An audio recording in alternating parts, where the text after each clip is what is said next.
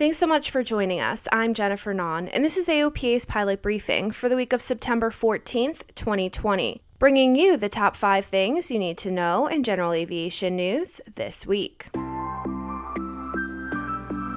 This is AOPA's pilot briefing. Your general aviation news update, brought to you by the Aircraft Owners and Pilots Association.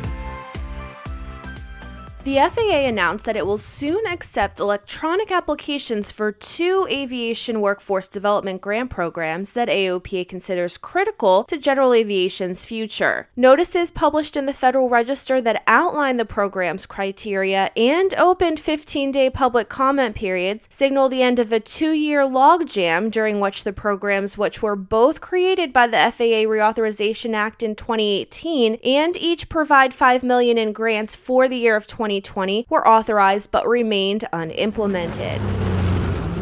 General aviation pilots can participate in a 50-state aviation relay, thanking medical professionals on the front lines of the coronavirus pandemic. Multiple flight legs begin September 24th from San Diego and include handoffs to fellow aviators of a commemorative flag and torch to be displayed October 30th in Washington, D.C. At each stop along the way, a handful of doctors, nurses, caregivers, first responders, and others will be recognized for their efforts to battle the coronavirus pandemic. In August, AOPA became aware of 2 bills to be presented in the California State Assembly that would have made it easier for land developers to target and potentially close airports for redevelopment. The proposed legislation, championed by California State Senator Tony Atkins, would have transferred decision-making authority regarding land use planning, including approvals from local city and county governments, to the state level. The consequences of that shift in decision-making authority could negatively affect the future viability of airports in California.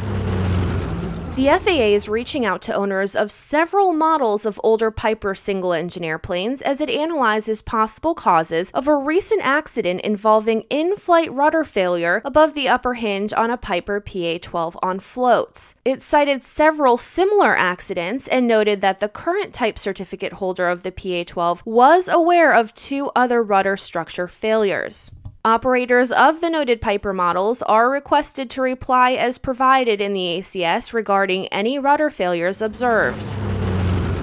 Diamond Aircraft has announced receiving certification in Europe for a 5-place retractable gear airplane that will take its place as the flagship of the company's single-engine line. The new jet fuel-burning model, certified by the European Union Aviation Safety Agency, is the Diamond DA50RG, powered by a Continental CD 300 horsepower twin-turbocharged, liquid-cooled 6-cylinder diesel engine. The composite airframe aircraft offers a pilot the benefits of tremendously eased engine operations, unique high-altitude performance, globally available jet fuel, and remarkably low fuel consumption.